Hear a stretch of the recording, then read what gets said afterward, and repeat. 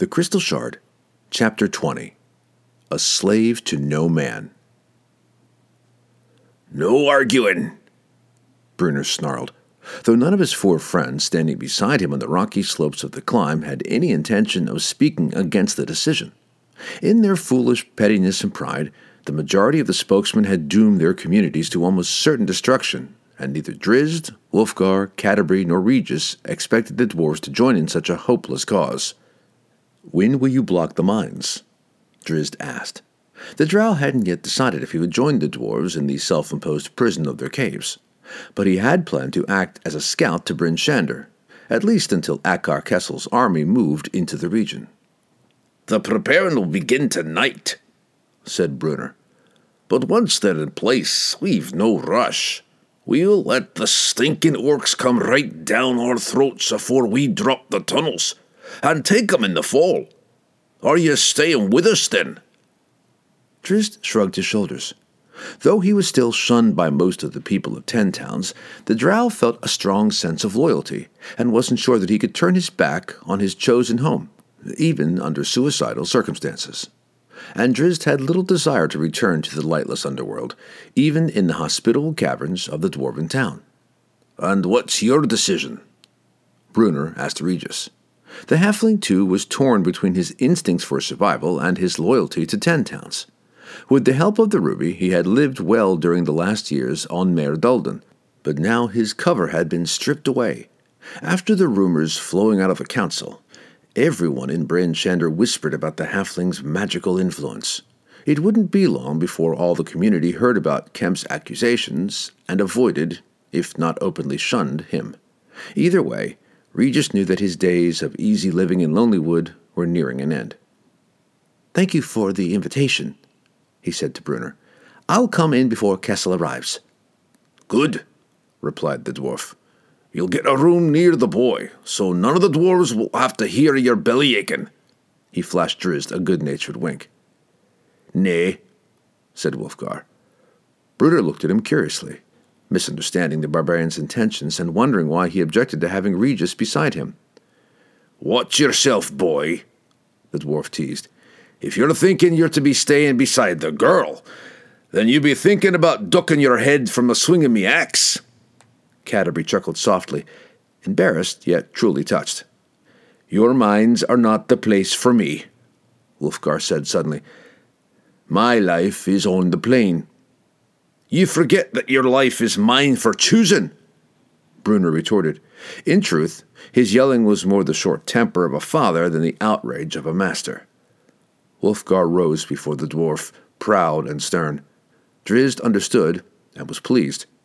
Now Bruner also had an idea of what the barbarian was getting at, and though he hated the thought of separation, he felt more pride in the boy at that moment than ever before.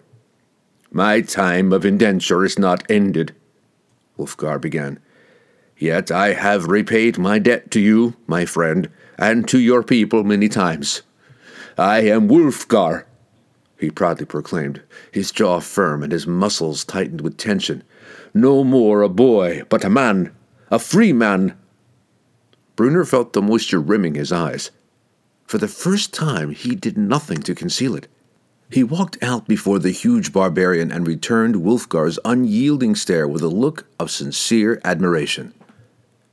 "So ye are," Bruner observed. "Then might I ask ye, on your choice, if you'll stay and fight beside me?" Wulfgar shook his head. "My debt to you is paid in truth, and forever I shall name you as my friend, dear friend. But I have another debt yet to pay." He looked out to Kelvin's Cairn and beyond. The countless stars shone clearly over the tundra, making the open plains even more vast and empty.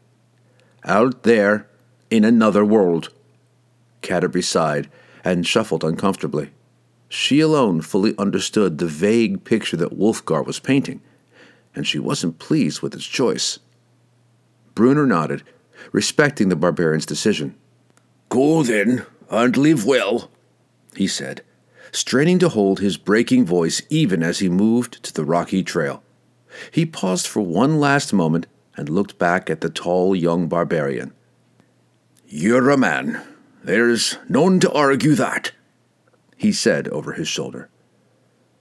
But don't you never forget that you'll ever be me boy. I shan't, Wulfgar whispered softly, as Brunner disappeared into the tunnel. He felt Drizzt's hand on his shoulder. When do you leave? The drow asked. Tonight, Wulfgar replied. These grim days offer no leisure. And where do you go? Canterbury asked, already knowing the truth, and also the vague answer that Wulfgar would give. The barbarian turned his misty gaze back out to the plain. Home. He started back down the trail, Regis following. But Canterbury waited behind and motioned for Drizzt to do likewise. Say your farewells to Wulfgar this night, she told the drow. I do not believe that he shall ever return. Home is a place for him to choose, Drizzt replied, guessing that the news about Hefstag joining Kessel had played a part in Wulfgar's decision. He watched the departing barbarian with respect. He has some private matters to attend to. More than you know, Canterbury said. Drizzt looked at her curiously. Wulfgar has an adventure in mind, she explained. She hadn't meant to break her trust with Wulfgar, but figured that Drizzt Do'Urden, above anyone else, might be able to find a way to help. One that I believe has been put upon him before he is ready. Matters of the tribe are his own business, Drizzt said, guessing what the girl was suggesting. The barbarians have their own ways, and do not welcome outsiders. Of the tribes, I agree, said Canterbury. Yet Wulfgar's path, unless I am mistaken, does not lead directly home. He has something else ahead of him, an adventure that he has often hinted at but never fully explained. I only know that it involves great danger, and a vow that even he fears is above his ability to fulfill alone. Drizzt looked over the starry plain and considered the girl's words. He knew Canterbury to be shrewd and observant beyond her years. He did not doubt her guesses. The stars twinkled above the cool night, the celestial dome engulfing the flat rim of the horizon. A horizon as yet unmarked by the fires of an advancing army, Drizzt noted. Perhaps he had time. Although Cassius's proclamation reached even the most remote of the towns within 2 days, few groups of refugees came down the roads to Bryn Shander. Cassius had fully expected this, or he never would have made the bold offer of sheltering all who would come. Bryn Shander was a fair-sized city, and her present population was not as large as it had once been. There were many vacant buildings within the walls, and an entire section of the city reserved for visiting merchant caravans lay empty at the present time. However, if even half of the people of the other 9 communities sought refuge, Cassius would be hard-pressed to honor his pledge. The spokesman wasn't worried. The people of 10 towns were a hardy folk and lived under the threat of a goblin invasion every day. Cassius knew that it would take more than an abstract warning to make them leave their homes. And with the allegiance between the towns at such a low point, few of the town leaders would take any action at all to convince their people to flee. As it turned out, Glen Sather and Argowal were the only spokesmen to arrive at the gates of Bryn Shander. Nearly all the East Haven stood behind their leader, but Argowal had less than half of the people of Termalaine behind him. The rumors from the arrogant city of Targos, itself nearly as well defended as Bryn Shander, made it clear that none of its people would leave. Many of Termalaine's fishermen, fearing the economic advantage that Targos would gain over them, had refused to give up the most lucrative month of the fishing season. Such was the case with Caer Konig and Caer Dineval. Neither of the bitter enemies dared give any edge to the other, and not a single person from either city fled to Bryn Shander. To the people of these embattled communities, the orcs were but a distant threat that would have to be dealt with if it ever materialized. But the fighting with their immediate neighbors was brutally real and evident in all of their daily routines. On the western outskirts, the town of Bremen remained fiercely independent of the other communities, viewing Cassius's offer as a feeble attempt of Bryn Shander to reaffirm its position of leadership. Goodmead and Dugan's Hole in the south had no intention of hiding in the walled city or of sending any troop to aid in the fighting. These 2 towns on Redwaters, smallest of the lakes and poorest in terms of knuckleheads, could not afford any time away from the boats. They had heeded the call for unity 5 years previous under the threat of a barbarian invasion, and though they had suffered the worst losses of all the towns in the battle, they had gained the least. Several groups filtered in from Lonelywood, but many of the folk of the northernmost town preferred to stay out of the way. Their hero had lost face, and even Muldoon had now viewed the halfling in a different light, and passed the warning of invasion off as a misunderstanding, or perhaps even a calculated hoax. The greater good of the region had fallen beneath the lesser personal gains of stubborn pride, with most of the people of Ten Towns confusing unity with dependence. Regis returned to Bryn Shander to make some personal arrangements on the morning after Wulfgar departed. He had a friend coming from Lonelywood with his prized belongings, so he remained in the city, watching in dismay as the days drifted by without any real preparations being made to meet the coming army. Even after the council, the halfling had held out some hope that the people would realize the impending doom and band together. But now he came to believe that the dwarves' decision to abandon Ten Towns and lock themselves into their mines was the only option they had if they wished to survive. Regis partially blamed himself for the coming tragedy, convinced that he had gotten careless. When he and Drizzt had concocted the plan to use political situations and the power of the ruby to force the towns into unity against the barbarians, they'd spent many hours predicting the initial responses of the spokesman and weighing the worth of each town's alliance. This time, though, Regis had placed more faith in the people of Ten Towns and in the stone, figuring that he could simply employ its power to sway any of the few remaining doubters of the severity of the situation. Yet Regis could not sustain his own guilt as he heard the arrogant and mistrusting responses coming from the towns.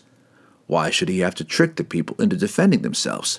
If they were stupid enough to let their own pride bring about their destruction, then what responsibility, or even what right, did he have to rescue them?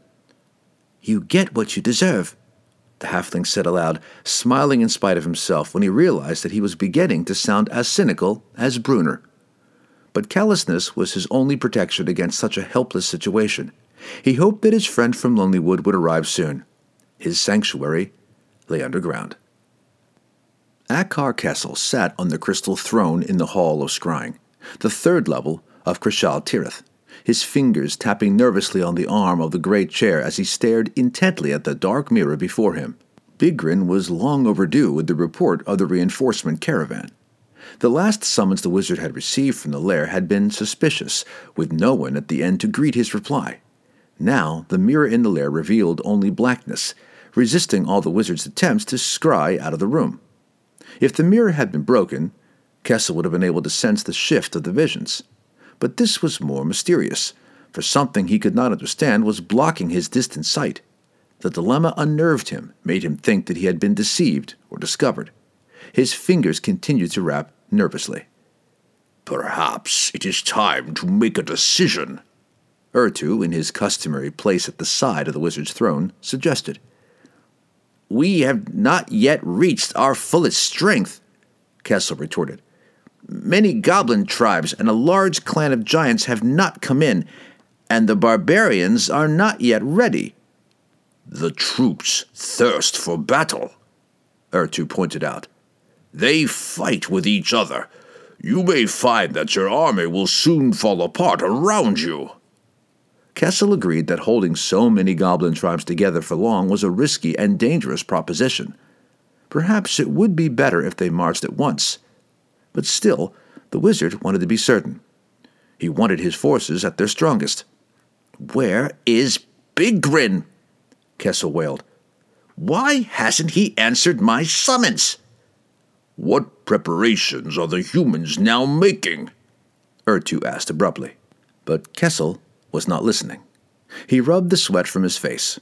Maybe the shard and the demon had been right about sending the less conspicuous barbarians to the lair. What must the fishermen be thinking if they found such an unusual combination of monsters lairing in their area? How much had they guessed? Ertu noted Kessel's discomfort with grim satisfaction.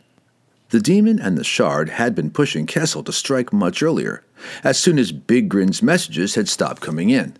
But the cowardly wizard, needing more assurance that his numbers were overwhelming, had continued to delay. "Shall I go to the troops?" Ertu asked, confident that Kessel's resistance was gone. Send runners to the barbarians and to the tribes that have not yet joined us, Kessel instructed. Tell them that to fight beside us is to join in the feast of victory, but those who do not fight beside us shall fall before us. Tomorrow we march. Ertu rushed from the tower without delay, and soon cheers from the onset of war echoed throughout the huge encampment. Goblins and giants raced excitedly about, breaking down tents and packing supplies.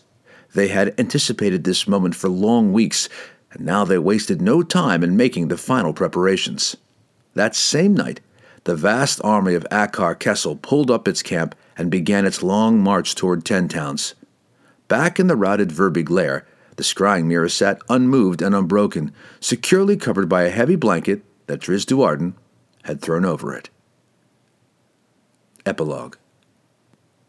He ran under the bright sun of day. He ran under the dim stars of the night, even with the east wind in his face. His long legs and great strides carried him tirelessly, a mere speck of movement in the empty plains. For days, Wulfgar pushed himself to the absolute limits of his endurance, even hunting and eating on the run, stopping only when exhaustion felled him in his tracks. Far to the south of him, rolling out of the spine of the world like a toxic cloud of foul-smelling vapors, came the goblin and giant forces of Akar Kessel. With minds warped by the willpower of the crystal shard, they wanted only to kill, only to destroy, only to please Akar Kessel. 3 days out from the Dwarven Valley, the barbarian came across the jumbled tracks of many warriors all leading toward a common destination. He was glad that he was able to find his people so easily, but the presence of so many tracks told him that the tribes were gathering, a fact that only emphasized the urgency of his mission. Spurred by necessity, he charged onward. It wasn't fatigue, but solitude that was Wulfgar's greatest enemy. He'd fought hard to keep his thoughts on the past during the long hours, recalling his vow to his dead father and contemplating the possibilities of his victories. He avoided any thought of his present path, though understanding well that the sheer desperation of his plan might well destroy his resolve. Yet this was his only chance. He was not of noble blood, and he had no rights of challenge against Hefstag. Even if he defeated the chosen king, none of his people would recognize him as their leader. The only way that one such as he could legitimize a claim to tribal kinship was through an act of heroic proportions. He bounded on toward the same goal that had lured many would-be kings before him to their deaths. And in the shadows behind him, cruising with the graceful ease that marked his race, came Drizzt Do'Urden. Ever eastward, toward the Reged Glacier and a place called Evermelt, toward the lair of Ingaloka Castamazillion, the white dragon the barbarians simply called Icing Death.